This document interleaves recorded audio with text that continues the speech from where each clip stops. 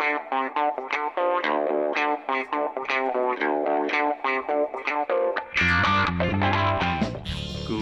evening, everyone, and welcome to episode 56 of the Retrospectors podcast, Aquinox. My name is Patrick Arthur, and I'm joined, as always, by my co-host, James Turlings. Now, James, Aquinox is a game that you've been wanting to do for a very long time, if our conversations are anything to go by. I think we first started talking about doing this game within the first week of doing the show before we'd even, launched our first 3 episodes out to the wide world. It's a game I'm very, very familiar with, and although we're not a nostalgia-driven podcast generally, it's one that I always wanted to do for the show, to see, because I've never spoken about this game to anybody else before, really. It's a bit of an unknown, gem of my childhood, and I've always wanted to sit down and kind of debate the good and the bad about Aquinox. Yeah, and as for me, I was, of course, going to say, oh my god, it's another game that no one has ever heard of. And I think this one definitely does kind of fall into that category. I certainly haven't spoken to anyone else about this who knows it until I went to the Archimedean Dynasty Discord and actually spoke to some people, some hardcore fans. So you're listening to the Retrospectors podcast. Each and every fortnight, James and I play through a classic game of the past with the intention of figuring out whether that game has truly stood the test of time. This is not a nostalgia podcast. We're not interested, which is going to be hard for James this episode, but we're not interested in understanding and evaluating these games and the times in which they were released. We just want to know, are these games still fun to play today? Have they truly stood the test of time?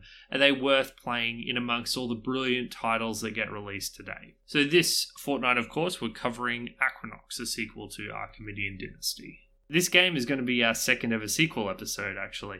You might not know it, but the first title in the series, Archimedean Dynasty, came out in 1996, and it's obviously got a very different name to Aquinox. But Aquinox is a direct sequel to that title, which we covered back in episode 32, so quite some time ago now.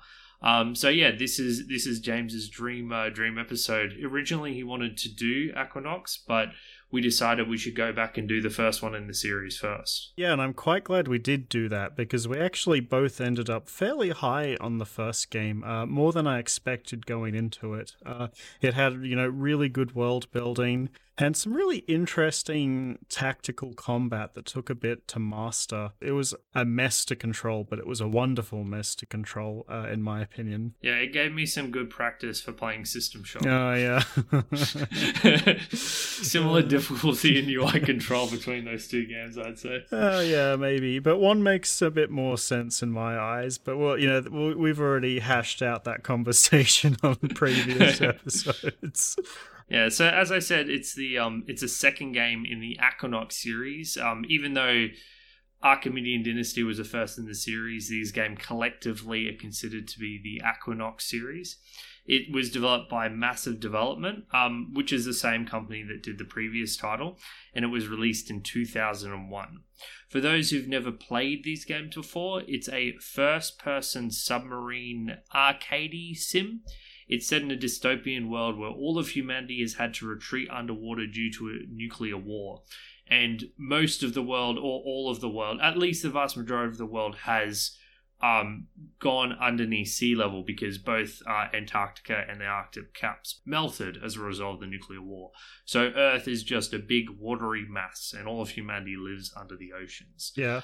For those who want a point of comparison and have no idea what I'm talking about when I say submarine sim, the closest point of reference are like space fighting sims, like TIE Fighter, because you've still got that 360 degrees range of movement, and your submarine doesn't stall like a fighter plane would if you've been playing more traditional flight sims. Yeah, when you say submarine, it's much more closer to a spaceship underwater, honestly, the way they look. Yeah, I say submarine only in the sense that it's a vessel that is underwater. You're right that it's a fighter craft or a bomber craft that you're controlling.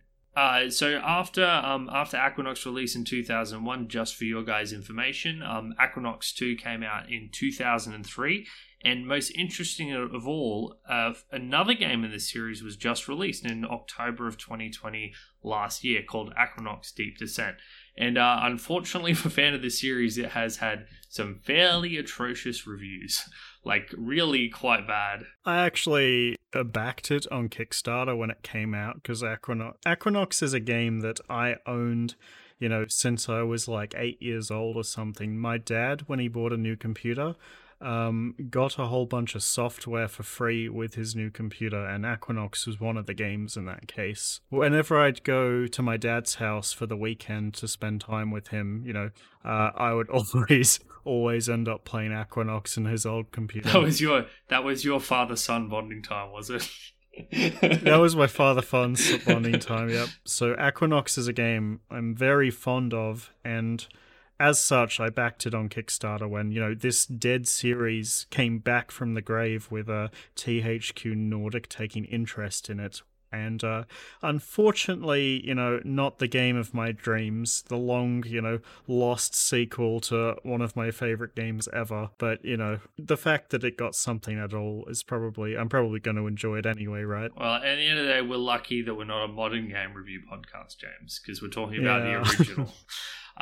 So before we get into our discussion of this game, there were just some technical issues that we need to address. One substantial one, and then I have a few small things I need to go over. So the number one issue you're going to have if you try and play Aquanox in this day and age is you're going to get into the game and your mouse is not going to work. You're not going to be able to control your craft at all. And that's because when this game came out, the DPI of mice was way, way, way, way lower than the 2000 and 3600 and 8000 DPI mice that are common today. So there are two ways to fix this. You can either download a mouse fix, which is what James and I both did, and it handily fixed the issue. And then you just configure your sensitivity fairly low, like between... I had mine, I think, at a sensitivity of 10 out of 100. So you still need to go quite low to match the high DPI of mice. Or you can just manually lower your DPI to something ridiculously low, like 150. Either one will be pretty effective, but I highly recommend downloading the mouse fix. Yeah, it was super easy. We'll link to it on the show notes. It was like, drop a folder into the game's installation folder. That was it. You didn't have to do anything funny. It just worked out of the box for me. Yeah, one more minor note. When you configure your mouse sensitivity, be aware that there is a different option for your X sensitivity and your Y sensitivity. Something I didn't figure out at first and left me very confused and thinking it wasn't working. But yeah, you have to set both to be low. Otherwise, you're going to have a lot of movement on one axis and not on the other. I also encountered a couple of other bugs, and maybe something that's not quite a bug, but I may as well bring it up here. The first big thing is that there is a ship-specific bug. One of the ships called the Phobos Caster. It's the most powerful ship you have access to for a good chunk of the game. If not, is that the end game ship, the Phobos Caster, or do you get one more? I believe it's the best fighter ship you get. I think there's another bomber after that, but... The Phobos is the fastest ship, I believe. So I don't know if you ever had this issue, James, but whenever I was in the Phobos Caster, if I got hit by an EMP missile and my shields got taken out... Yes, that did happen to me. Yeah. So basically, you lose mouse control of your ship just permanently, whereas in the other ships, your shields regenerate and you can start moving again. Yeah, instead of being stunned for 5 to 10 seconds, you just get removed from the game. Like, that's it. You can't move anymore. So that's a real problem because it's like the best ship. So you kind of have to downgrade to the Succubus 2 or another bomber. So yeah, that ship kind of becomes obsolete far before it should, and it was very frustrating, but luckily it was easy enough to figure out. Yeah, so just be aware. Later in the game, like the majority of the enemies have EMP weapons, so it is a big issue. I had an issue where I lost a mission inside a cutscene. What? Not a literal cutscene, but like a mid-mission sort of thing where you lose control and someone's speaking to you on comms. So somehow I completed one objective, and while this mid-mission cutscene was playing, it triggered the lost condition in the middle of it. So I was like, what? The cutscene ended and then the mission was lost and I had to retry. It only happened once, but when it happened, I was like, what the fuck, game? There was this bug I know that sometimes, it happens rarely, but sometimes your allies will try to shoot through you and they end up like friendly firing you to death. I read about that happening on the line. It never happened to me, but apparently it is possible. Yeah. And the final thing I wanted to mention. Sorry, James. Do you have any other notable bugs before I go on to this? Not quite a bug, but thought it was worth bringing up anyway. Yeah. So one of my missions just didn't end. This happened to me. It was probably the longest mission in the game too. At the end, like I sat there for like 10 minutes doing the objective, and it just never came to an end. Thankfully, the game does allow you to, if you change in Steam, if you change the launch options, you can enable a level skip button. So I did use that for that one mission, Nice. which did help there. But yeah, that was a bit annoying. Yeah, no, I was able to end all my missions. Usually, when I couldn't figure it out, there'd be some tank in some crater that no one could see or find, and then I've eventually found it and destroyed it. I do want to bring this up though, because this isn't quite a bug, but it had the feel of a bug. I think there might have been some scripting or translation issues with some of the things going on. The notable one is where you have this mission where you have to take a ship out into the open ocean. Then you prime a self-destruct button on it to destroy it, not to like create a big explosion. You're just trying to destroy it. That's all that's happening in the mission. But if you let that ship then get blown apart by the enemy, you lose the mission. And that made zero sense to me, and it seems like perhaps there was something that wasn't explained or lost in translation. I thought it was pretty obvious. The idea was that the ship is filled with explosive material, like specifically mining explosive material in order to launch like a terrorist attack. So you can't let the enemies explode it too close to civilization. You have to wait for it to be out in the deep ocean for it to explode, I thought was the idea. No. But what will happen is the guy will say, I've primed the self-destruct. It's time for us to go. And a waypoint appears on your map telling you to go out, retreat to the waypoint because the ships are going to self-destruct in 20 seconds.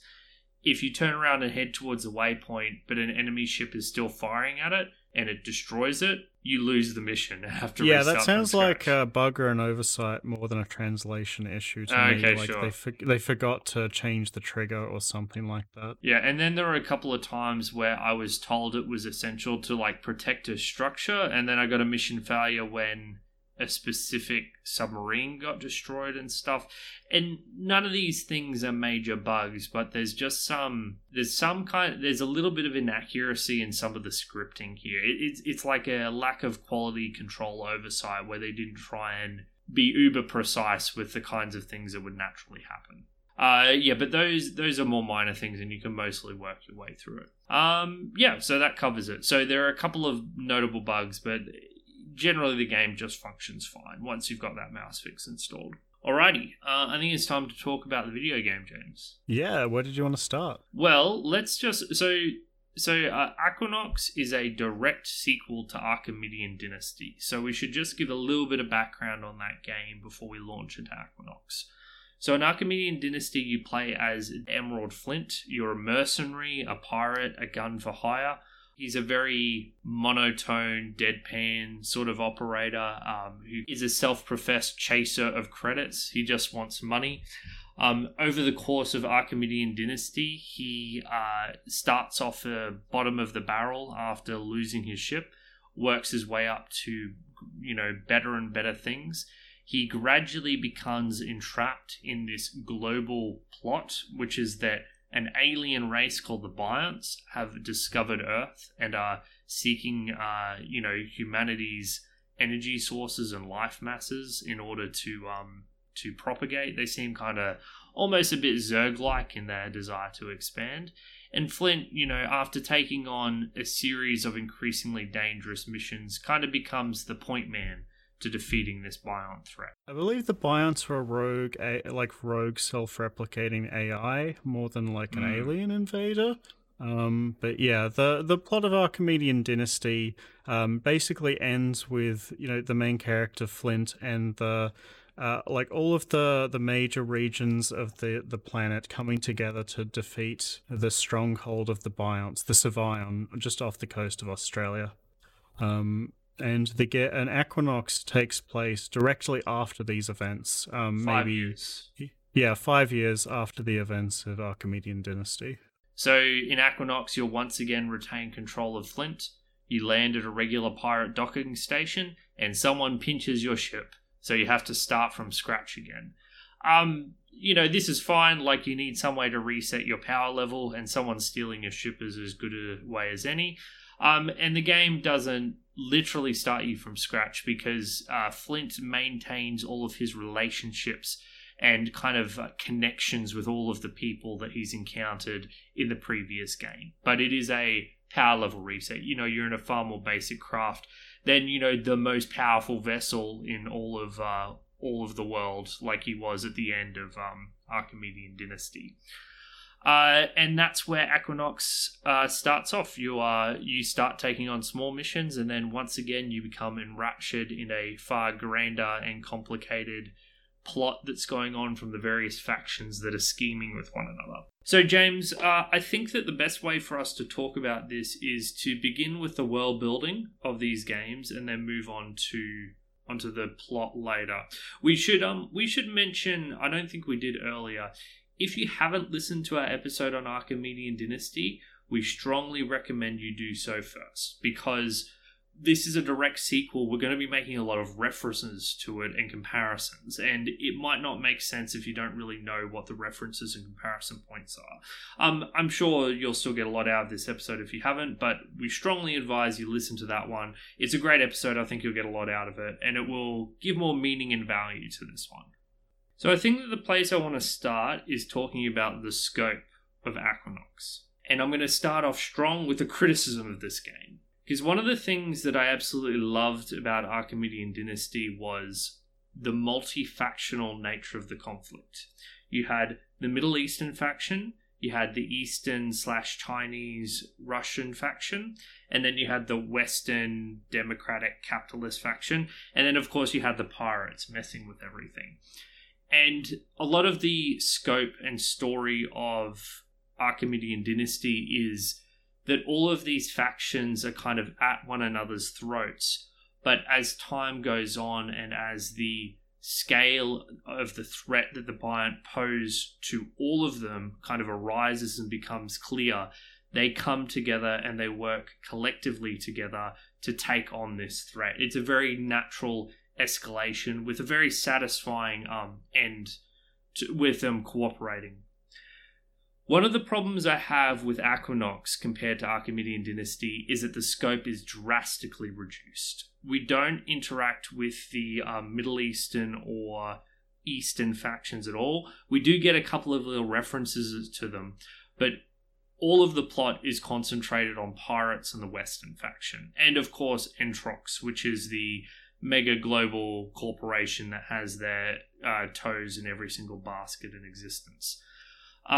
So the first question I've got to ask you, James, is that did you find this reduction in the scope of the conflict and kind of these interactions to be a regression in the same way that I did? Or did you think that a smaller scope was fine and that the nature of the conflict justified a reduction in scale? So I do think that there's something missing here by leaving out like 2/3 of the world here. I do think in general it's more of a side grade. So one of the big criticisms we had of Archimedean Dynasty was the characters were very flat. So I think what they've done here with Equinox is that they've made this trade where they've traded this big global scope where you're kind of like, I guess, more interested in the overarching macro level political movements of the various factions, and it's kind of like zoomed in a lot and become much more character focused instead. I in general prefer the way it's done here, although I did find myself like having played this game because I'd never played Archimedean Dynasty before, right? So this is the first time I've played through Equinox. since I've actually gone back and played the original. And this time playing through the game, it like you said, it did stick out like a sore thumb how much of the world was missing in this game. Yeah, so I think that there is a place for reduced scale, and in fact, I've spoken to you about this at length. There's these two big epic fantasy series, Malazan Book of the Fallen and Brandon Sanderson Stormlight Archive, and it's quite funny because with both of those books, after these expansive, huge conflicts at the end of Book 3, both of them for Book 4 really reduce the scale of things right down to tell a more character-driven story. So, and I think that both of those books were right to do so. You can't forever be expanding the scope of the conflict. However, with this game, I found that I didn't really connect to the characters, so it didn't work for me. For the most part, I thought the characters in this game were incredibly annoying caricatures, and in some places I would say outright racist in their depiction. So I didn't like these characters with one or two aside. And I think that if you're going to reduce it to the scale of a character drama, you really have to nail those characters. So I found that I think that is a good reason that it was a trade-off. But if they don't get the characters right, then it doesn't end up working at all. Okay, well, let's talk about the difference in the plot presentation in Equinox compared to Archimedean Dynasty.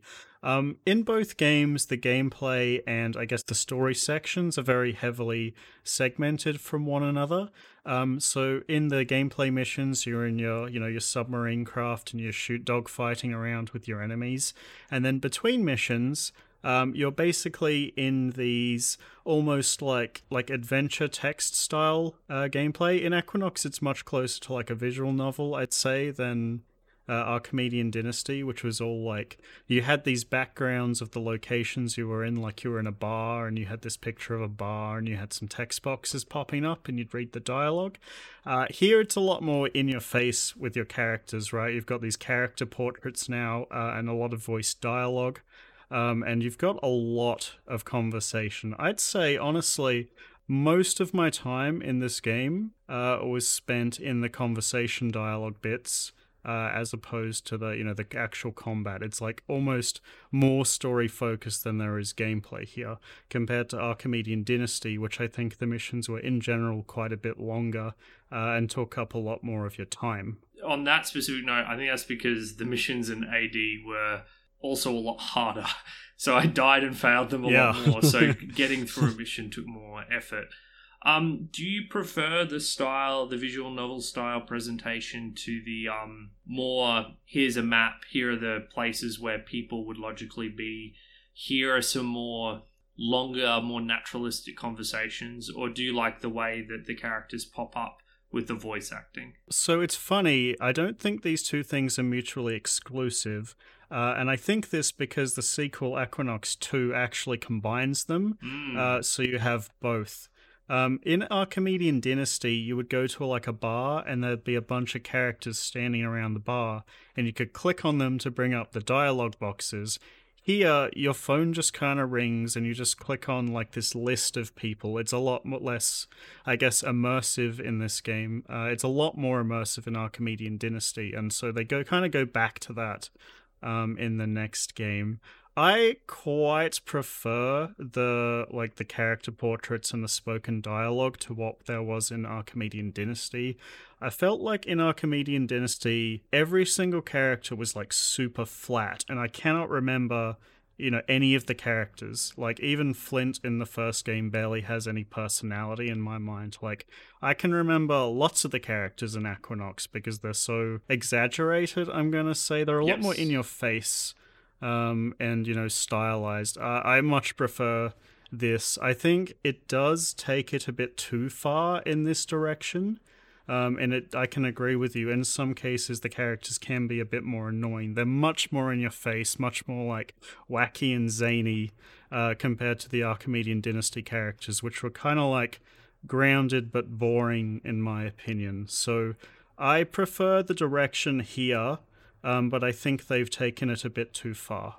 So I think that just having them pop up in your phone is a is far worse than having these people live, logically be in the places around the station.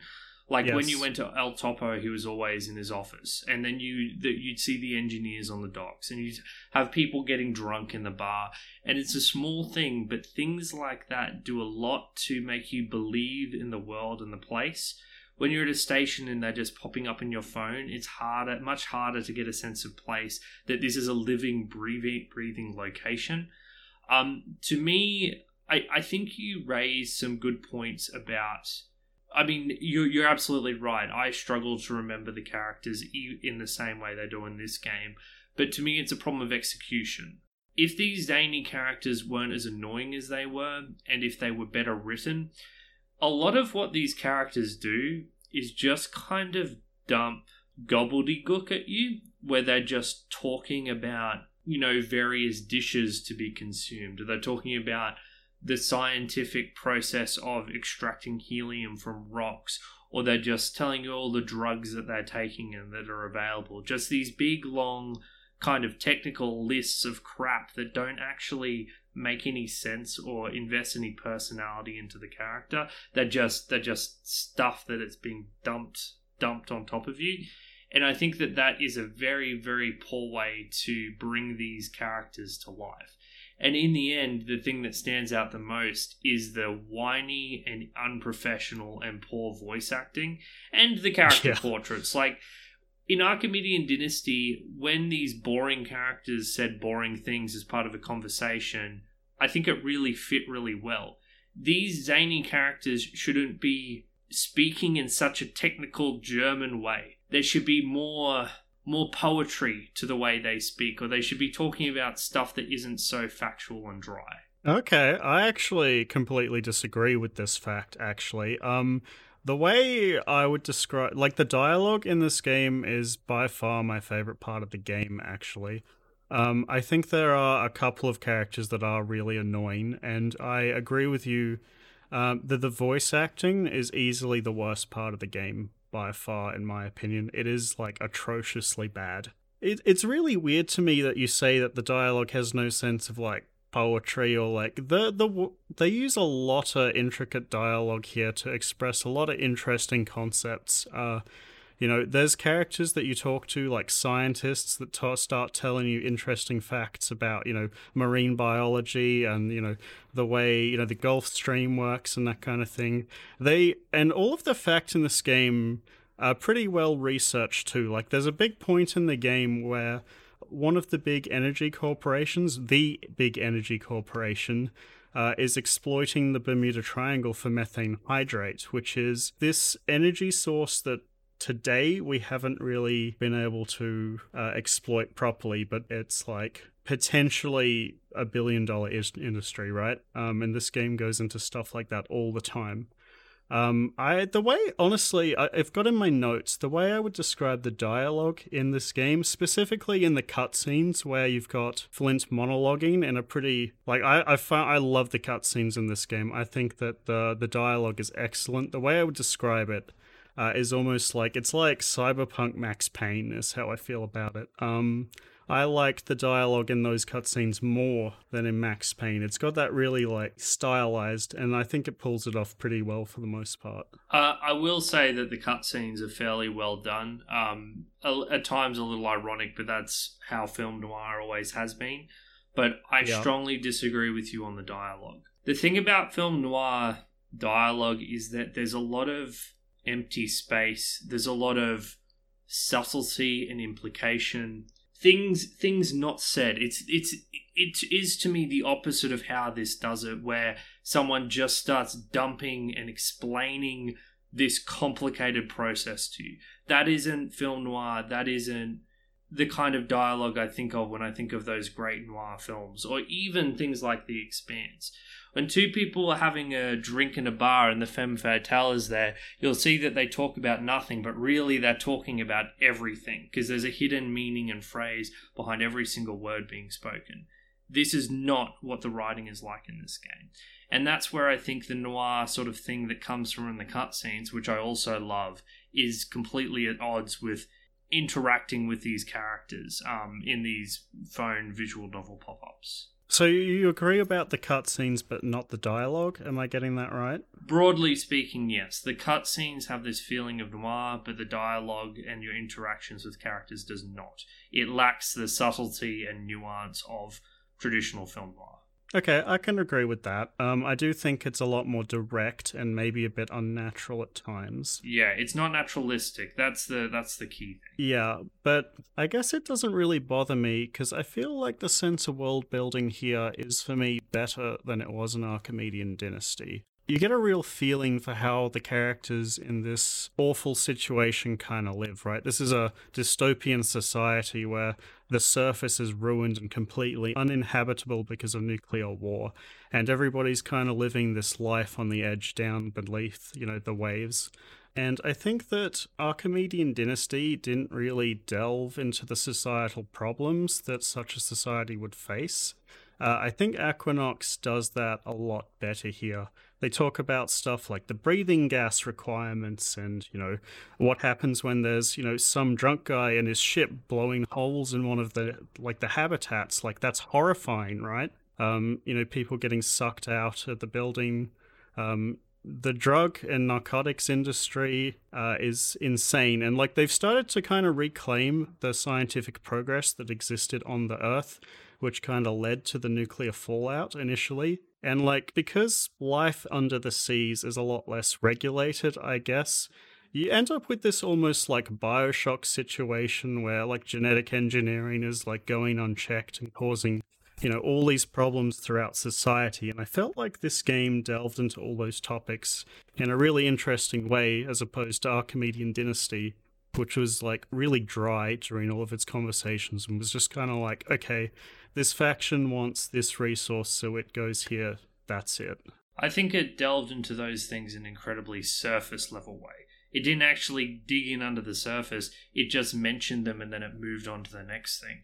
One of the things that was really interesting that just pops up and then disappears into the mist is this idea that there are acts of terrorism arising from teenage boredom. Teenagers are getting bored and they're literally blowing up things and destroying things because they're bored and they have nothing to do and they can't really see a future for themselves. Great, let's expand on that. Boom, literally never mentioned again. The genetic engineering thing kind of happens. I was like, I bet this entire game is going to be about genetic engineering and about the new wave of humans. No, has nothing to do with the plot. We never really get into it in a deeper sense. It's all mentioned on the side, but we don't really have a connection to it as Flint, the mercenary pirate. Yeah, and to me, that's kind of what makes it brilliant, right? Because this is a living, breathing society where there are all these problems, and lots of these problems exist out of the scope of the main character, right? The world exists beyond the main character's struggle. He's a mercenary. He cares about getting paid. The world building is there whether he cares about it or not. Every little piece of detail isn't just about the main plot. It's about making the whole world feel like there are these problems in society. Maybe I, as the main character, aren't dealing with them, but they exist there. And they've thought about lots and lots of different scenarios that could be issues in an undersea society. And I think that having them there at a surface level kind of makes it feel more natural to me, rather than, delving deep on every single thing, right? Why would you do that? We're playing as a mercenary. He doesn't give a shit. He just wants to do the job and get some money. Well, the critical distinction that I would say is that that Equinox does a lot of telling and not a whole lot of showing. Now, what you could have, for example, this is a random example that I'm pulling out of my hat. What if Flint had a connection with a character whose family member was involved in one of these boredom bombings, and then he has to go on a mission in relation to that boredom bombing to find the cult leader or terrorist leader or whatever who's encouraging these kids to do this. That's a way to create a personal connection and delve a little deeper that is connected to our main character, the mercenary. It's not enough to say this is an issue. You need to show it, and it needs to have a connection. I think that for it to be real, it needs to have a connection to a character. Mentioning it once as an issue that society faces, for me, is not enough. So I want to separate this into two separate criticisms, because I think that I partially agree with you and partially don't. Mm-hmm. So I do like that there's all this world building that isn't related to the main character, because it makes the world feel more real to me. What I think the game does a very poor job is making individual characters feel like they have good, motivations long term, making them feel like they have character depth. Like, if the game had more, like, took one of these topics and delved into it really deep, I'm still okay with having, 100 different, little tidbits all around the world for you to find. Yeah, that's fair. I think that the fact that it doesn't do it with any of these individual topics is a huge mark against the game, and I agree with that. I don't think that having lots of little surface details on its own is a negative on the game. Okay, that's a fair way to put it, because a lot of those small details can therefore exist through implication. If you can make a couple of these things real, then everything else feels real. Yeah, and don't get me wrong, it's not like I hate the detail. I was interested in it as well. I just felt like it was a poor match for the change in presentation that Aquanox had gone through.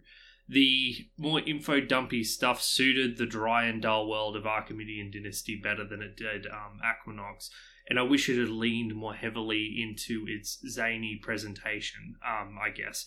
Although the characters themselves are still too zany, so it's obviously a difficult line to strike correctly. Yeah, I don't think it does it perfectly. In terms of world building as a whole, I think because of these, all of this extra consideration that has gone into lots of little things, I do feel a lot more attached to the world here. But, overall, I think it does feel less cohesive, especially when we start talking about the main plot, which I think for the first, 60% of the game makes, a very logical path, and then all of a sudden it becomes a bit of a clusterfuck, to be honest. Yeah, but before we get into that, I think it's time for a music break, Jimmy. Whoa, it's 40 minutes already. We've been going for a while.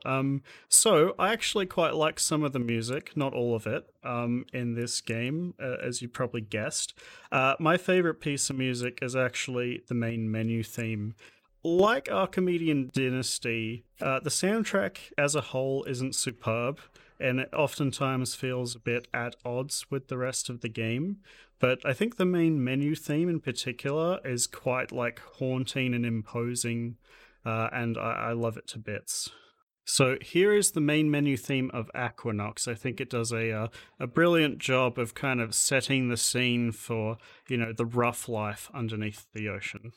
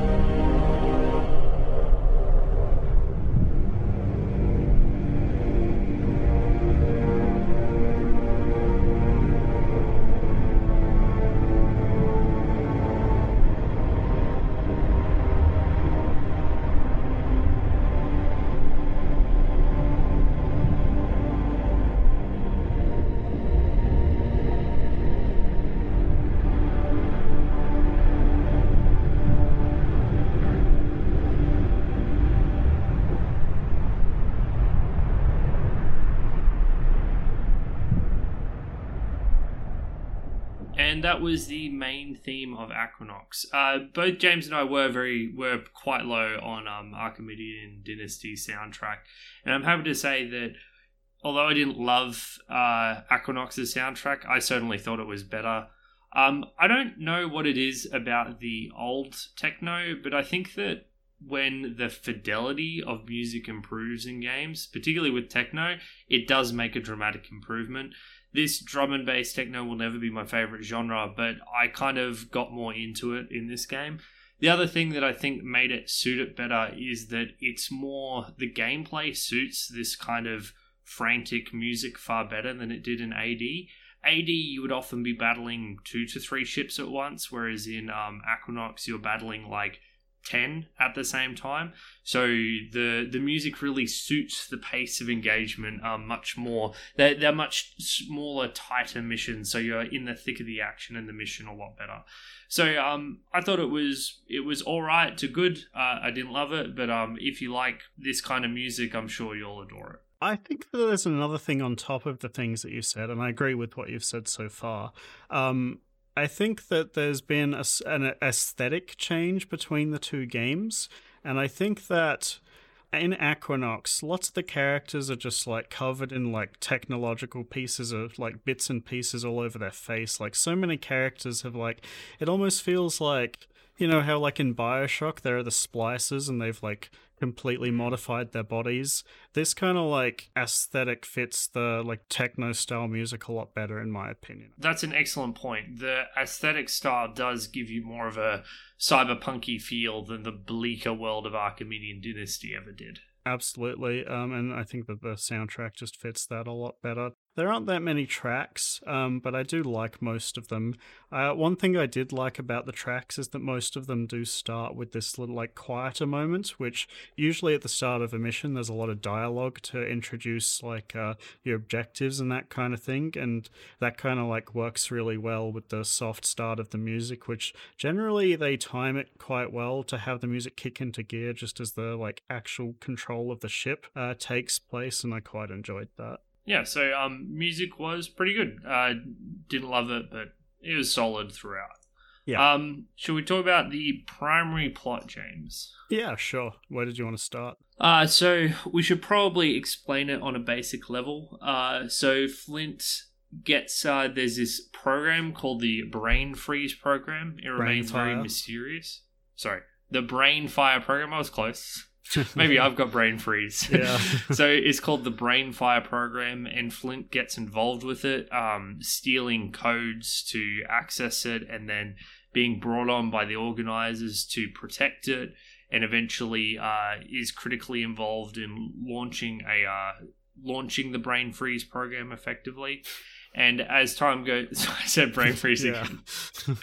The Brain Fire program. And as time goes on, the true nature of the Brain Fire program gets revealed, and more shenanigans ensue. I'm being deliberately vague to avoid spoilers, but it ends with a big bang. Yeah, in broad strokes, the game begins with Flint and his newly formed mercenary crew, who weren't with him last game, have been tasked by the government to hunt down the remnants of the Bionts, the self-replicating robot ships. So, you lose your ship gets stolen, and then you get this like piece of garbage ship that, for the first few missions you're hunting down Biont scrap and remnant Biont ships that aren't very strong on their own, and there's only a couple of them. And eventually the mercenary missions that you're taking do start to lead you towards this Brainfire project that's going on in the Tornado Zone, which is like a really almost lawless area of the sea. There's like some sort of like makeshift government with these wealthy individuals kind of excising their power, but for the most part the Tornado Zone is filled with like the riffraff of the sea, pirates and scumbags and swindlers and the like, and because it's such a lawless zone, the major government of the Atlantic Federation has decided that it's the perfect place to start this like shady scientific endeavor, because these like lazy, lax people who don't have a lot in life won't give a shit, do anything to stop it.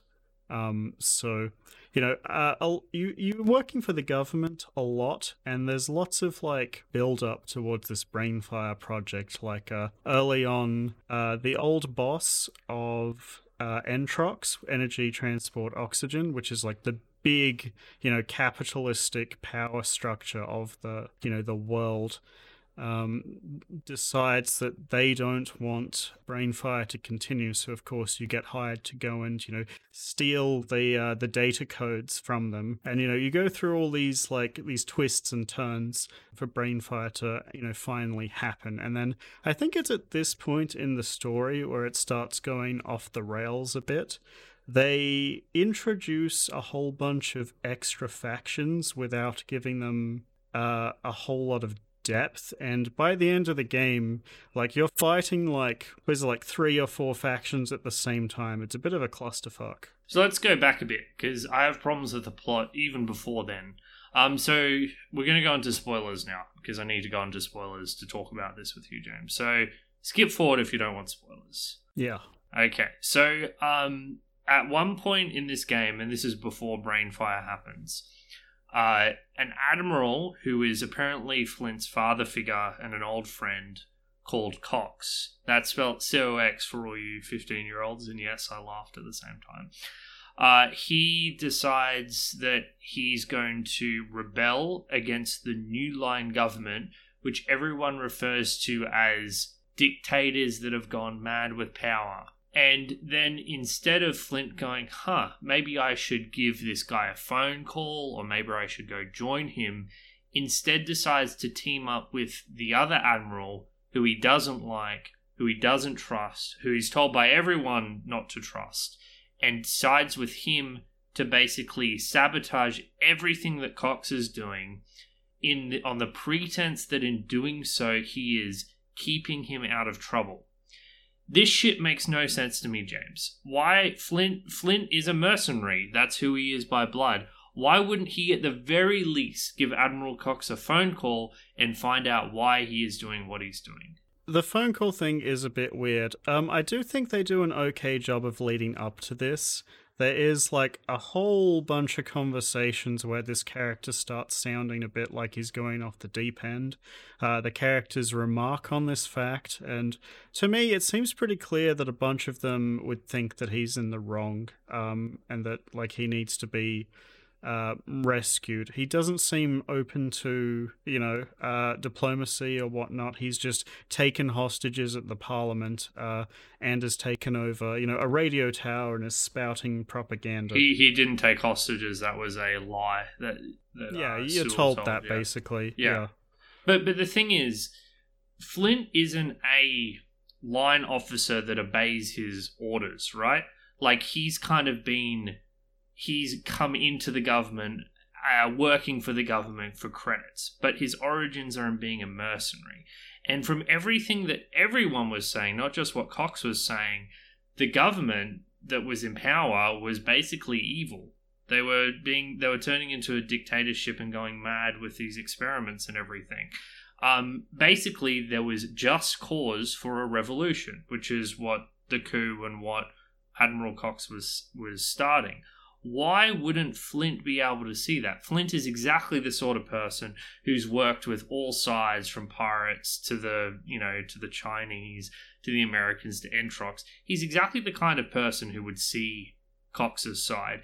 And the fact that he's refused to side with him or even consider or entertain siding with him struck me as a serious problem. It isn't consistent with the character. I think you raise a fair point, actually, to be honest. I haven't actually considered it from this angle, because to me, I guess the suspension of disbelief, through the way the characters were acting towards each other through the dialogue was enough for me. But I guess now that you mention it, the fact that they don't, have this radio conversation at all past him going off supposedly going off the deep end, is probably, is a huge question mark. Yeah, I think that you could have made this work, but you would have needed to have Cox do something like on the surface seems crazy. Let's say he attacks Parliament House and kills half the politicians. Okay, now I understand. Now it makes sense. But Cox it just seems to be trying to instigate a peaceful coup, or as peaceful as it could be. Hell, you're even attacked with EMP weapons, like harmless weapons, when you try to stop him doing what he's doing. So I don't know. It just really irritated me that this happened. It was very contrived. There was a way to write this differently, and it didn't happen. Just because a government's in power doesn't mean that it's a just government. And I mean, this is something that happened in Archimedean Dynasty. You're personally responsible for overthrowing multiple governments, which ends up being a central plot point in this game, because a lot of those former governments are out for revenge. So if that's the case, there's no reason why Cox overthrowing this government couldn't be just as good, and in fact seems exactly the same as the other ones that occurred. So yeah, this was the point where the plot started to go off the rails for me a little bit earlier than you. I guess the one thing that does bring it back a bit for me is there is a line, there is a conversation with Cox before he goes AWOL, I guess, where he does tell Flint to trust Commander Sewell and to do what he says. So I can kind of see that as him listening to, I guess, the sane version of his close friend. You know, like he's trusting the past self of this person who's gone off the deep end to do the right thing. Right. To me, that was just like stay out of trouble talk. It's like, I don't want you, particularly because it's the father-son dynamic. He doesn't want him doing any stupid and following him in his crazed revolution. Yeah, because, I mean, for most part, Cox has been like, he doesn't like Sewell as a character, like he hates the guy, but he does seem to think that they should be working with him and working towards Brainfire. So, I mean, from that angle, like, he's just kind of following the initial intents and not really understanding what's going on. For the most part, I do think Flint is a bit too trusting of Sewell. Sewell always, like, struck me as a shady character. It's like so easily manipulated here. It's kind of silly. You can see it coming a mile away. But assuming that he isn't, the most obvious villain in history, I can kind of see Flint working with him under that pretense that they are going to end the conflict peacefully. Sure, yeah. It's particularly grating because Flint literally went to the that, I don't remember the name of the base, but it was in the tornado zone. It was the pirate base in the rock face. Yes. And he literally infiltrated, became the right-hand man of the top dog, and then betrayed him all in one fell swoop. Literally in amongst pirates. Master manipulator and infiltrator. And then he just gets suckered by Sewell so easily. So the Brainfire program. So we're into spoilers so we can keep talking about it. So the Brainfire program is about sending a boy to the surface, and then that boy is able to communicate with satellites. And the satellite that they communicate with is a military satellite that has a laser, and that laser is able to start volcanoes and earthquakes by shooting its laser down. All good so far, right? Like a very powerful tool. Can you explain to me, I might have missed something, why did Sewell fire the laser? Like, what was the goal? Because Sewell spends all this time getting this laser, and then he fires the laser, and everything goes fucking sideways, and I just don't know what his end goal was. Basically, the way I understand it, is that Sewell comes from this, like, very progressive line of government where they're trying to, like, push genetic engineering as far as it will go.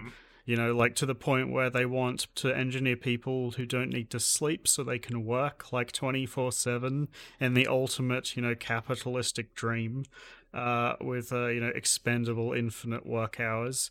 And I think that from what I interpreted was that this was a display of power. Like he's saying, look, I have this now, because up until this point, you get this sense that things in the Senate aren't going so well, right? Like, they're trying to push for all these new laws and that kind of thing, but people aren't agreeing with them, so they're kind of at this, like, political standstill with... You know, Sewell's been expelled from the official government at this point. Yeah. So...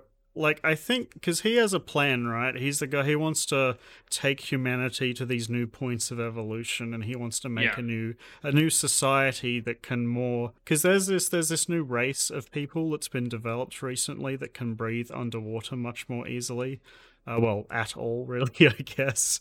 And so the way I think of it is that he's trying to like push humanity, as like a dictatorship because he's not convinced that there's going to be any progress in government. So to me, this is a big power play, right? Was he allied with the crawlers? I think so.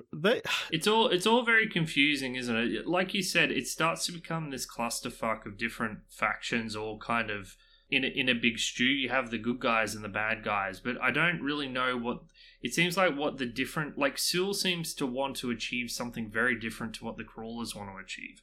Because for Sewell to get his way, he needs a very stable society, whereas the crawlers want to destroy society. Yeah, and later so basically they introduce the crawlers, which are this like subterranean race of people who are super modifying their bodies, and they're suspected to be cannibals, and they're a bit crazy. They are cannibals. Yeah, they are cannibals. Yeah, they torture people and eat them alive. They're the most evil group of evils that ever eviled. Yeah, and I think the crawlers are like the single worst part of the plot.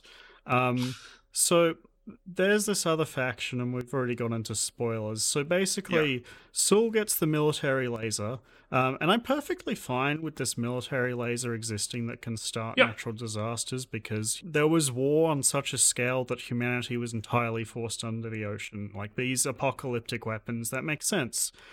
So he fires this one off, and it disrupts, like, I guess, the Earth's plates. And then from under the Earth comes this other race of beings, which are like this silicon-based squid kind of thing, right? And they're sea like monsters. The old sea monsters, basically, yeah.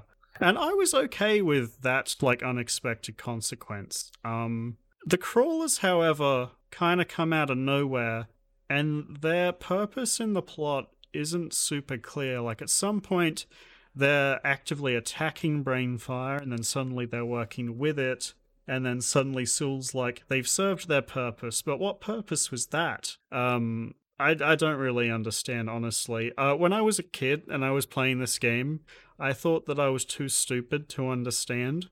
Now I know it's just poor storytelling. At some point, after Sewell has defected, you protect Brainfire. I don't know if you remember that. There's literally a point where you're defending Brainfire from the crawlers. And I was like, what is even going on? Aren't we opposed to Brainfire? Doesn't Sewell support Brainfire? Yeah. This is after he's killed Admiral Cox and we're protecting it?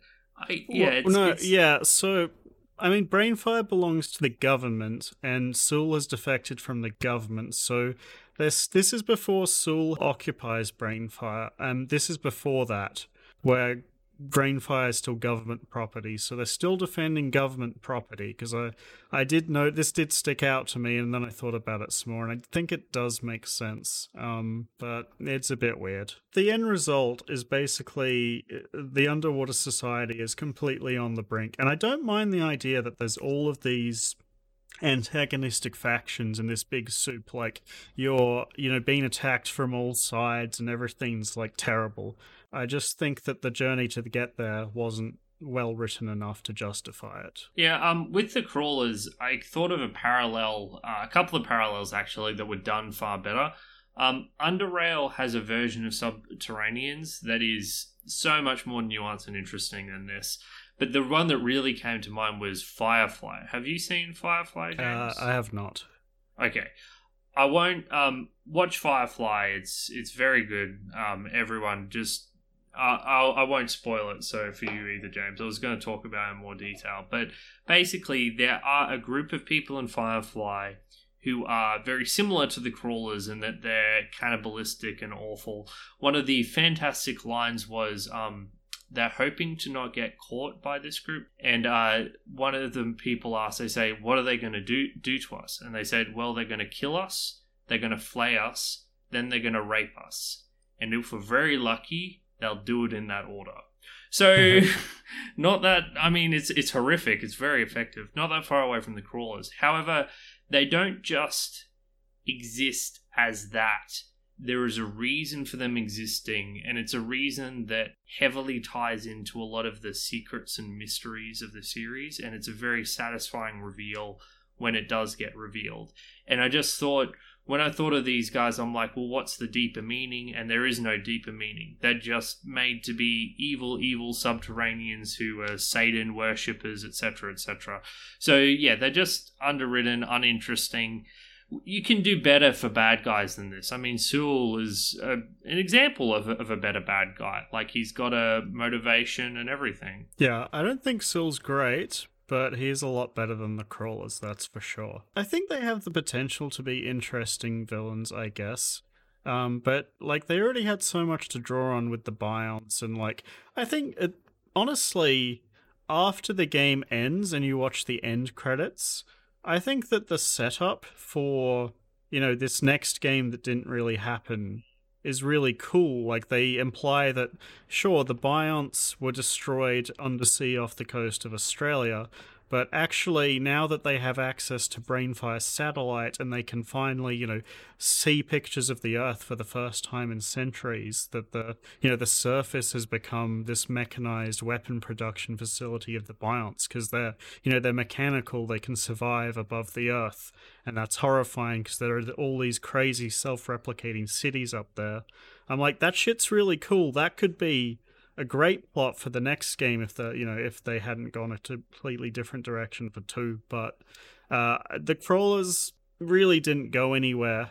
And while it's hard for me because I feel like I love this game and I love the plot and the characters, even though I can recognize that they're not that great. Here, objectively, I think that the Crawlers are terribly written villains. Yeah, overall with the plot, I think it's a tangled mess. As you said, it starts off fine, but then it just goes from bad to worse. And I think it really does stand in stark contrast to the elegance of Archimedean Dynasty's plot, which I think had really good pacing and build-up. And I really liked how the different factions were able to put aside their differences and cooperate against a common enemy. Now, that's a common trope in a lot of stories, but because the tension and conflict is so ever-present in AD, being able to see that kind of diffused by you joining these organizations and gradually get absorbed into the military ranks was just very, very satisfying, that whole progress. So, I don't know, to me it's a dramatic drop-off, and I think the plot is quite bad. Yeah, see, Archimedean Dynasty's overall plot, in my eyes, is kind of boring. Yes. Like, the idea is there, but the Biont's are, they have no personality, there's no characters behind them. They're an interesting concept that doesn't get fleshed out enough. Like, they're just enemies that have no, there's nothing to them. Yes. They're just enemies, you gotta kill them. I think Sewell is a better villain than the Biont's from the first game, and I don't think Sewell's a particularly good villain, but I think that he could have been a good villain, right? Like, I think the idea of having this government at a standstill because one of the governments wants to push human genetics into this, crazy radical direction that actually kind of makes sense, for their current environment. I think that could have been really interesting. I think it has the potential to be a lot more interesting than the Biont's do, but they just didn't do a good job of it. No, I agree the Biont's weren't a particularly interesting threat, but that's because the interesting thing was the humans. It's just like with the Expanse. Expanse has a similar sort of thing where there's this external threat that dramatically affects how all the different human factions are interacting with one another. And that's what AD reminded me of. The external threat is almost irrelevant on some level. It's that there's an external threat there, and how all us rats in a cage react. So, but you make a good point about the Biont's. The Biont's aren't very interesting either. I'm not selling either of these games that I like so much very well here, am I? So, anything else for the story or plot, James? Well, it's like an hour and 7 minutes, probably longer with the music break. We should probably start talking about the gameplay. Okay, well, let's have another quick music break. We've already talked about the music in depth, but this is the track that I chose. What's it called again, James? I think it'll be Yelling Hell, which is one of the main battle themes that you'll hear throughout the game. I hate to admit it, but even though I was a bit higher on the music, they are kind of samey, and that's okay. They're different enough, but yeah, I struggled to give a different name to them. So this is Yelling Hell. Hope you enjoy.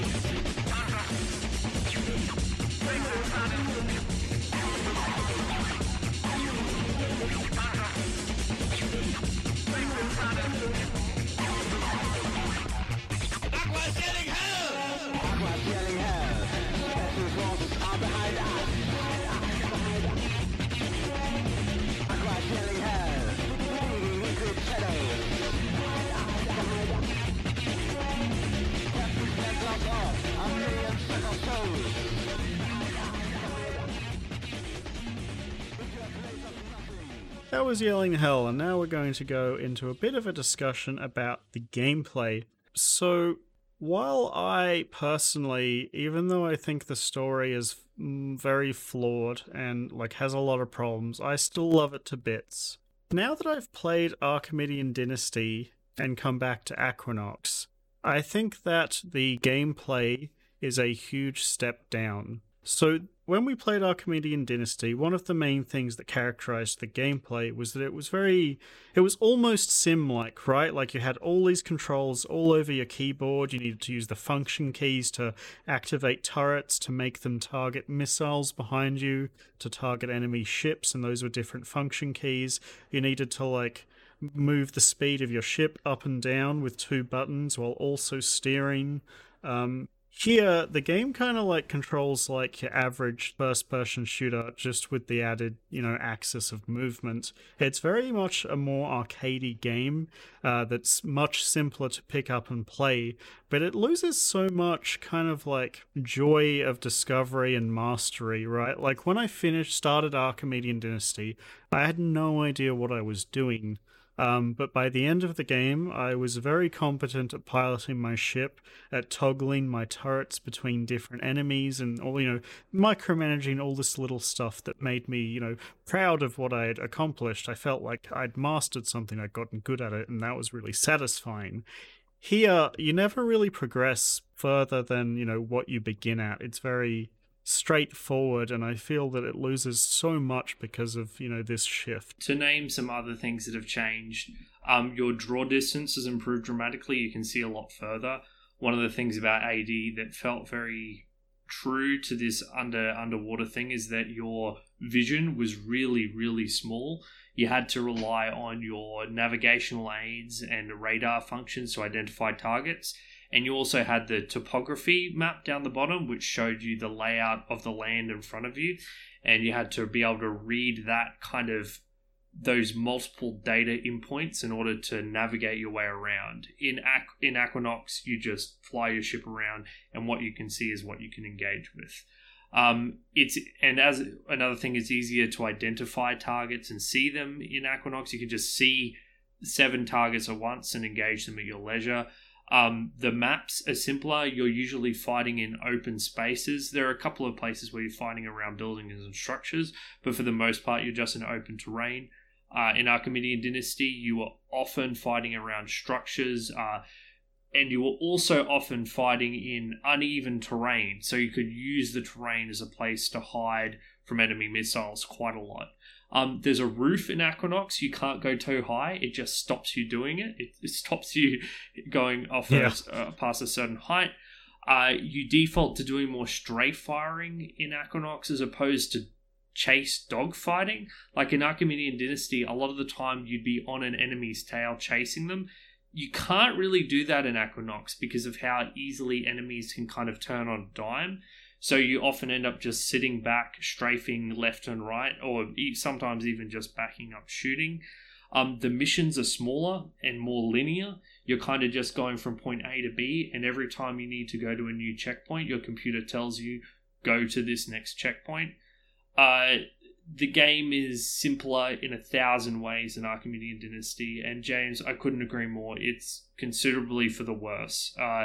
The gameplay is straight up less interesting, less engaging than anything in AD. Yeah. I have a few specific criticisms of it in general. So one of the things that I sorely missed in Aquanox that Archimedean Dynasty has is when you lock onto an enemy in Archimedean Dynasty, there is a second reticule on the screen that moves about. And if you shoot at that reticule, even if you're the other ship's moving, you're going to hit your shots because, it's your ship's computer telling you where to shoot to get these lead-on shots of a moving target. That's not present here, so what I find happens a lot is that it's really hard to kind of know where you need to be shooting to hit your targets. So even though things don't have that much health, they usually take a lot longer to die because, you're missing this crucial HUD element that I really missed. Secondly, I agree with you about, the navigation equipment not being as important. You do still have this really cool, 3D map in the middle of the screen, which I love to pieces. I think it's really useful. But you don't use it as much in this game because you have so much vision. Finally, the missile game is so much less interesting here. In Archimedean Dynasty, if there was a missile on your tail, you could dive to the floor of the sea to have it crash into the sea bottom, and you could use turrets and make your turret. But you don't have turrets in this game, and you don't really have that sea bottom interaction either. So missiles, you kind of just press a button and it makes them not chase you anymore. It's really not as fun. Critically, I don't know if this. I can't remember if this is the case. But something that really annoyed me about the way torpedoes work in this game is that the moment a torpedo is fired at you, it starts beeping. Whereas what it should do is the closer it gets to you, it should start beeping more and more rapidly. And I can't remember if that's the way it worked in AD. But if it does work that way instead of the way it works in this game, it would mean that you can time your response to torpedoes that you can't see. It's a 360-degree game, so often you can't see torpedoes that are headed towards you. But you have no way of identifying using audio how close those torpedoes are to you. I also found that firing torpedoes was way less interesting in this game because torpedo lock-on and movement speed is considerably worse than in Archimedean Dynasty. And the way I used torpedoes in this game was I got the Big Bang torpedoes, I flew up to point blank range, and I fired them at the craft in front of me. I did that in Archimedean Dynasty 2, to be fair.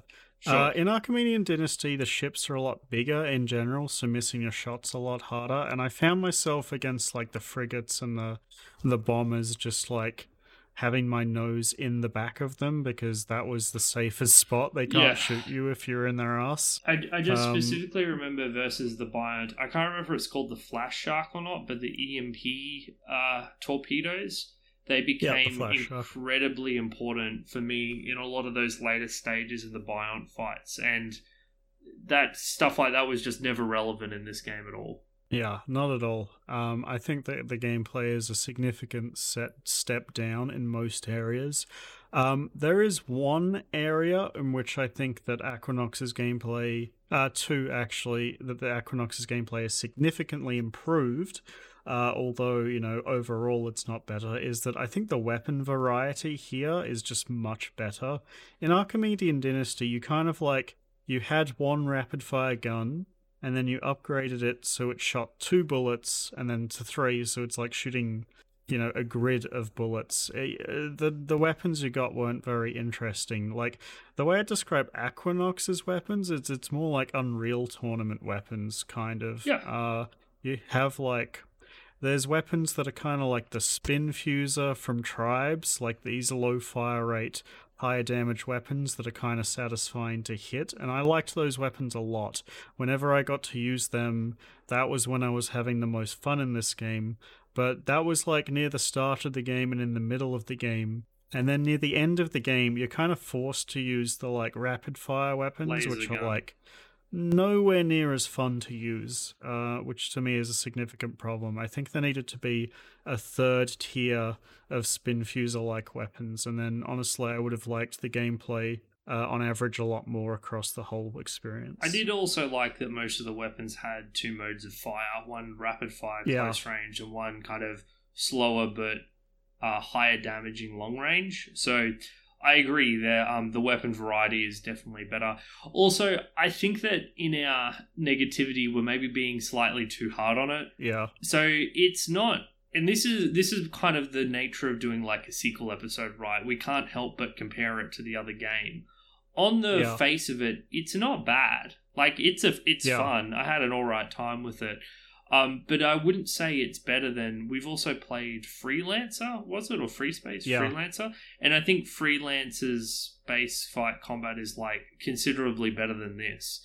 Yes. Equinox just ends up being kind of like, okay, pretty fun at times, but ultimately pretty shallow and uninteresting. You kind of mentioned this before. In Archimedean Dynasty and in Freelancer, when you're doing this like dogfighting gameplay, you are kind of like on the tail of your opponent a lot, where here I felt like I was stationary and my opponent was stationary, and I kind of wanted that to be the case because then it made hitting shots easier. Like, even though I take damage, my shield kind of regenerated fast enough that it was worth just taking the damage. So you kind of end up in these very like static positions where you're just both shooting at each other and, you know, the enemy dies first and that's it, I found.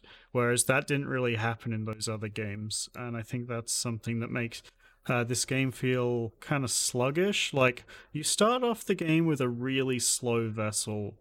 So, you know, to begin with, you're kind of on the back foot. And then the first enemy you face, the design of the ship, it's like flat. Yeah. So it's like flat. So it's really annoying. So you need to be above it so that you can shoot, you know, the big area. But if you're facing it head on, like the area for you to shoot is tiny. So it's really frustrating because you can't like move fast enough to get into a good spot. I mean, maybe that was designed intentionally to make you aim better, but I mean, it just meant I was trying to stay perfectly still in the hopes that I would bait the enemy into staying perfectly still so I could shoot them. And this shit is making me want to play Freelancer again. And you know, Freelancer had the different ship designs, so you could have those big, heavy merchant ships that were slow but were covered in turrets and yeah. Actually, it's a bit of a side note, but visually I do like the designs of the ships in this game. I think that lots of them have a lot of personality. The various factions have some really unique looking ships. I particularly like the Entropol ships, the big like lobster looking things. And I think amongst the crawlers, the crawler bomber, the one that has the big claw on the front, looks really cool. I think that visually the ship designs are cool. I think you're right, and I like some of the monstrosities as well. I think they're quite good. Yeah. I will say, just from a visual standpoint, like we've talked a little bit about the UI, but I also liked AD's UI setup better. Yeah, cockpit setup as opposed to this is your face is like pushed against the glass screen of your submarine. It's a first person perspective. And I think that AD's cockpit viewpoint was a lot more immersive. And it made getting new ships feel different because when you got a new ship in Archimedean Dynasty, your cockpit and your interface changed too. So it felt very... It all changed. It wasn't just the... Yeah. It wasn't just a stats buff. It was like you have a different ship. Whereas that's not present here. But like you're saying, I agree with you. We're listing a lot of negatives, but I think the key takeaway is that this game's combat is worse than Archimedean Dynasties, but overall, it's like okay. Like, I had fun. I still had fun playing it, but it was kind of like I could be having more fun with this other game kind of fun. Yeah, I want to talk a little bit about the mission design. It starts off incredibly simple. Like, go from A to B, kill everything there, protect this thing. Then as the game progresses, it starts to get a bit more complicated. But it gets more complicated more in the sense that there are more objectives to accomplish in a given mission.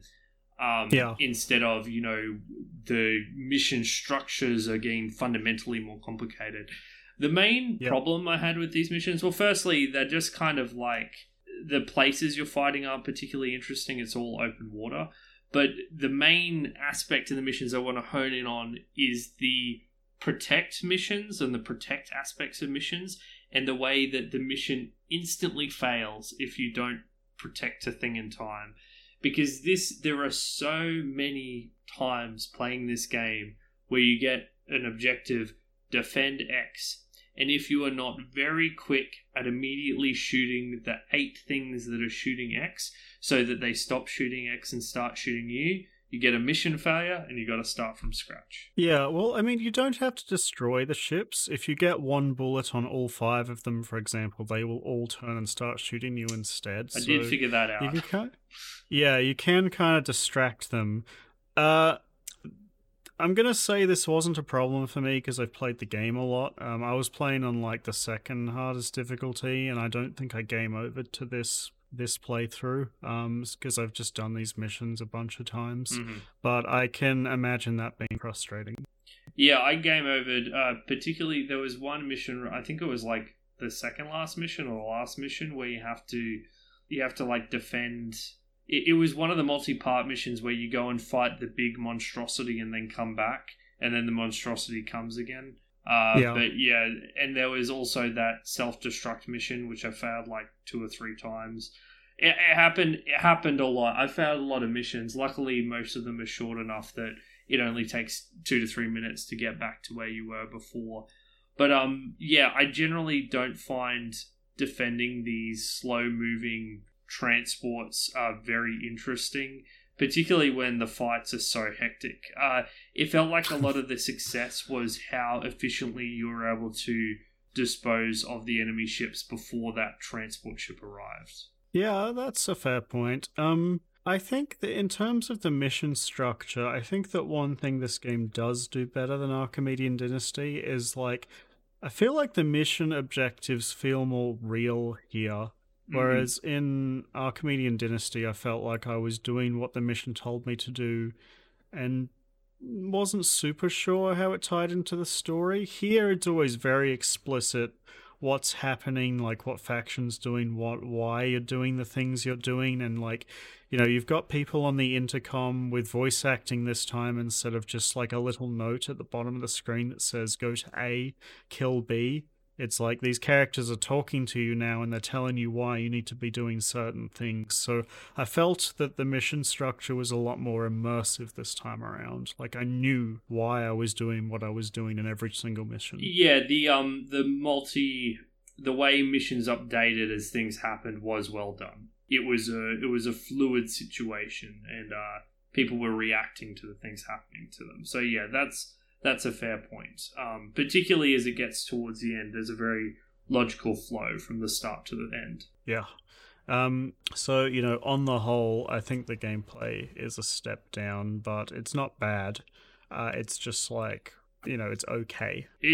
We're very negative about it because of how much it's regressed, which, for a game 5 years on is a shocking thing to say, that it's gone backwards in so many ways.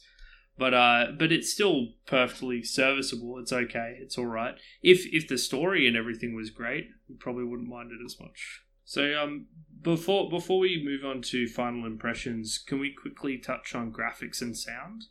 Oh yeah, of course.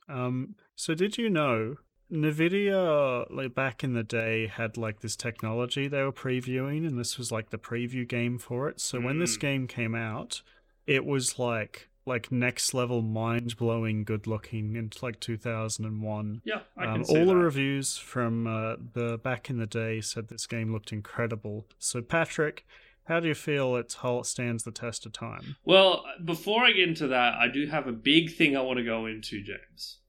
And this really fucking irritated me the entire time I played. My understanding of Archimedean Dynasty lore is that the surface of the water was covered with algae and debris, Yes. and no sunlight Yes. could get through. That's a really important part of the game because you're in the dark. You're in a submarine, you have zero visibility, you can't see shit.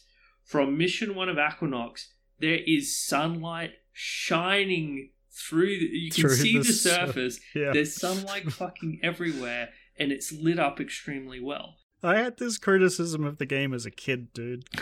And- Like when I was like 8, I noticed how weird this was. And the thing is, you might think that this is a small thing, but it is not. It is a huge fucking thing because that was such an important part of creating the atmosphere of Archimedean Dynasty. It's what made you believe that the, oceans were so oppressive because humanity was sealed inside the oceans. They hadn't seen sunlight for literally hundreds of years. And then Aquanaut starts, and 5 years later, it's all sunny and bright and colourful.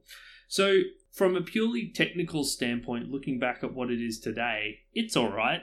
Like, it's bright, the colours are nice, it's easy on the eyes. From the point of view is, like, what has this game done to the the dreary, dank atmosphere of what this game used to be? It enrages me. It makes me upset. Why would you choose this game of all games, this franchise of all franchises, to have this bright fucking sunny view of the graphics? It really annoys me. And it's obvious what it is, right? It's like them trying out the new like lighting engine with the new graphics card of the year, right? Like they definitely added this in to showcase the power of whatever card this came out with. People are always like, what's a sun? And then you can just like see the sunlight from above the ocean. Yeah, that was fucking weird. Like, even if you hadn't seen the sun, you'd know what the sun was. Like, they're not... Flint isn't ignorant of the existence of the sun. What?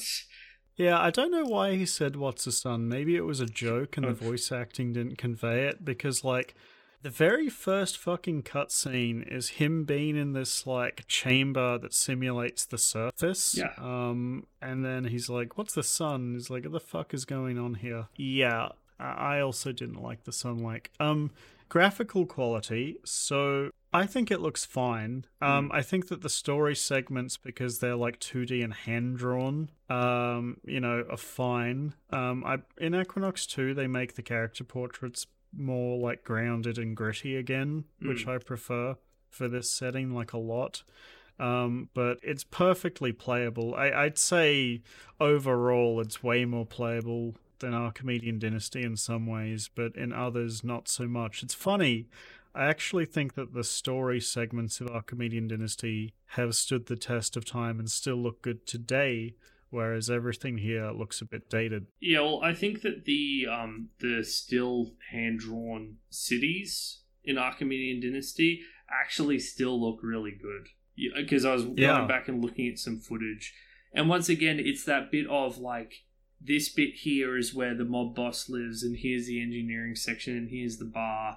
It feels like a real place, in a way that the kind of identical looking stations of Aquanox don't. So Aquanox, it's certainly like one of the things we remarked about Freelancer, which came out a couple of years later than this, to be fair, is that Freelancer, by today's standards, still looks phenomenal. Like that's one pretty game, and Aquanox is nowhere near that level. It's not Max Payne bad, but it's not it's not anything wonderful either. It's fine. I didn't have an issue with the graphics. Yeah. And like you said, with the ship design and everything, there's enough creativity there. It's not just a bunch of square box ships. There's some really cool designs there that elevate it. I just want to make one more quick note about sound, if you don't mind.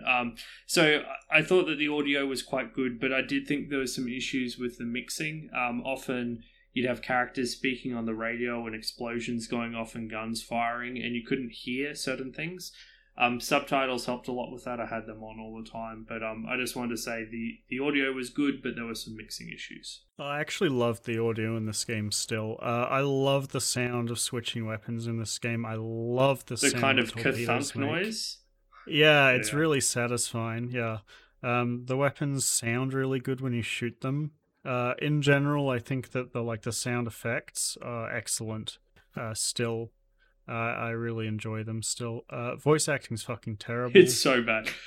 I am so grateful we've decided to invest money into professional voice actors in today's day and age, because it makes such a difference. Like, it's not a small thing. When you play Sekiro or one of the Dark Souls games or Last of Us or whatever, professional voice actors make or break stories and characters. Yeah, it's pretty obvious that they just got like people on the team who spoke English to do the translated voice acting. You do an Indian and, like, accent. Oh my god, it's so bad. Yeah, there was that one lady who sounded like she'd been breathing helium for like a year.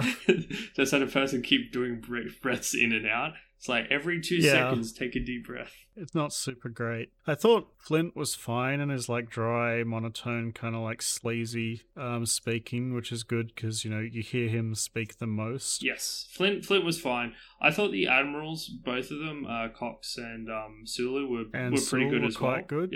Yeah, they were fine. El Topo was okay. Topo was Garbo. Did you think so? Yeah, I didn't really like much of the voice acting here, I'm going to be honest. The worst one was your wingmate, though. The girl, Lisa. Harper? Oh, my God. Oh, the girl. Lisa's was bad. Yeah. Harper's was... I found Harper kind of a funny character. My main problem with Harper is, like, when I think they're like, we need to do an angry black man.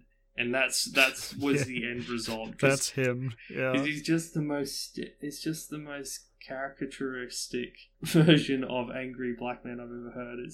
It's borderline racist. It's quite something. Honestly, I thought this series as a whole didn't do that side of things too poorly. There's a whole bunch of different characters from all walks of life here, and I think a bunch of them have interesting things to say. I think my favorite character is the guy who tells you the origin of the game's name, basically, by talking about the stories his grandfather told you. His voice acting wasn't great, but I liked him as a character, even though he was only on screen briefly. I would say it ranges from bad to god-awful, the worst you've ever heard. And at best, it's okay. But yeah, it's not good. But sorry, James, I've talked long enough about sound. You wanted me to move on to final impressions? Yeah, I think I know. I'm pretty confident I know where this is going for you, Patrick. Let's hear it. Okay, so the thing about Equinox is that I cannot, in good faith, recommend this game. It's not a very good game.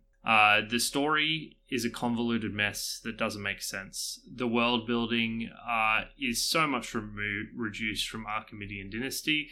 The gameplay is okay, but overall fairly average, nothing special. And graphically, once again, nothing special.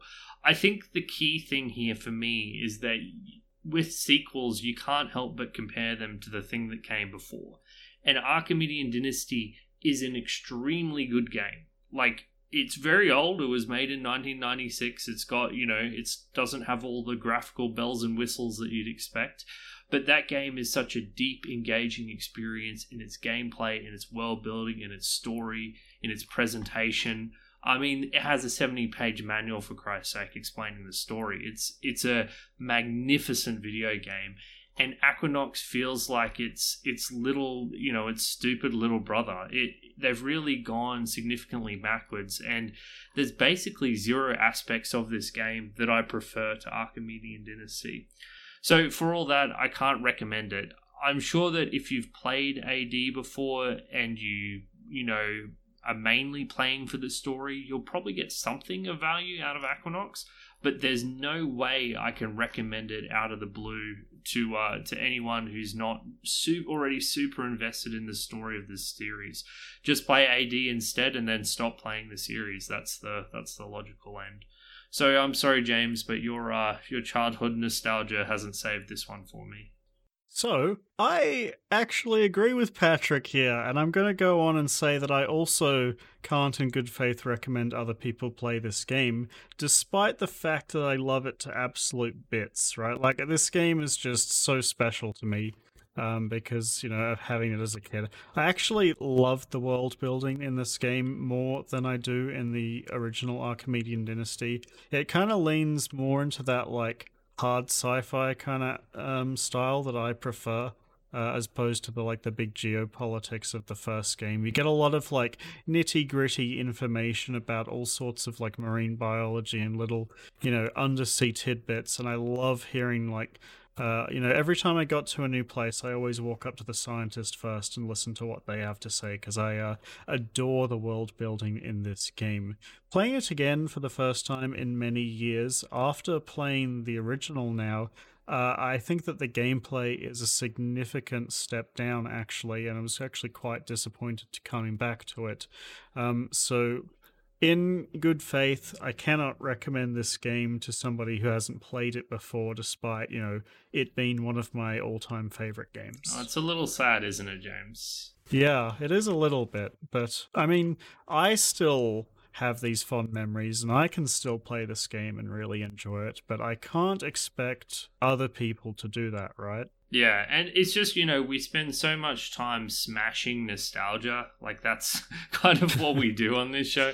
Yeah. But I guess, sometimes, I guess for some people it's better to not go back and play those games. I mean, I don't mind doing it. If I go back into my childhood and find a game that I thought I liked but I didn't, I'd be happy to say, yeah, this game's garbo. There's so many great games out there. I don't mind dismissing one or two memories, but it is still a sad thing. It is difficult to do too. Like, when I replayed this game, I, usually, because we play the games over a 2-week period, I actually almost finished this game before the last episode came out. Like, I got into playing it so early, whereas usually I'm, still, starting the game in the second week.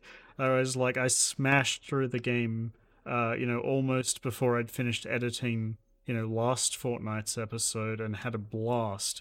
But, so much stuff did stick out to me as being just a regression from the previous game, so... difficult, but I think it's, the right recommendation to give. Okay, well, I think that just about does it. James and I make up the Retrospectors podcast. Thank you so much for taking your time to listen to us this fortnight. We know we spent a very long time rambling about the story. Hopefully it was of interest to you. Each and every fortnight, James and I review classic games. We've also got a website. We put all of our content. This is episode 56, so we've got an impressive backlog for you to check out. There's also a bunch of articles available that we've written about old games and new. So the name of our website is rspodcast.net. You can find all of our content there. Most importantly, we also have a Discord server, and the Discord server is where all of our community engagement comes, where we get to argue about the games we love and hate and have long and constructive, well, mostly constructive agreements and disagreements on what games are good and why. And we would love for you to drop by. So we've got a link to a Discord. It'll be in our show notes and also on our website. So with that episode wrapped up, it's time to look at what we're doing for next fortnight. And we've got a very special episode in mind. Yeah, we've got a guest coming on, don't we? Yeah, friend of the show, Scionstorm, aka Drew. Probably should have said Drew, aka Scionstorm, but you get the idea. Yeah, so Drew hosts a podcast of his own, the WDGR podcast, Will and Drew's Gaming Retrospective. They kind of do a thing a little similar to us. They play older new games and they reminisce on their quality. It's more conversational, more laid back, and they were kind enough to have us on for an interview, a 2-part interview, last year sometime, about halfway through, and it was delightful talking to them. So we're going to have him on for a very classic old game, going a bit older than we normally do, and we're going to play a 2D brawler, Streets of Rage 2. It should be very interesting because James and Drew, to my knowledge, none of us have ever played a game of this genre before. I've played plenty of 3D brawlers, but I've never dipped into these 2D ones where you move along the screen and hit people with your fists. I've played games like this once or twice at arcades, but I've never owned one and played it extensively. And I think we're going to do something extra special for this episode. And if we can, Patrick and I are going to try and play through this game in co-op because it's only a couple of hours long, I believe. So we're going to see if we can stop ourselves from having depth discussion while playing the game. But I think it'll make for some, interesting discussion. Yeah, the people I spoke to highly recommend giving co-op a go because that's kind of, apparently it's like part of the Streets of Rage experience. So I'm keen to try and get it working if we can. Drew is also going to be playing on his mini device, so we'll get some different perspectives on different hardware versus emulating it, so it should be interesting. So we'll see you in 2 weeks for our Streets of Rage 2 episode, and it will be Patrick, James, and Drew of the Retrospectives podcast for that episode. Thank you everyone for listening, and we'll catch you next fortnight.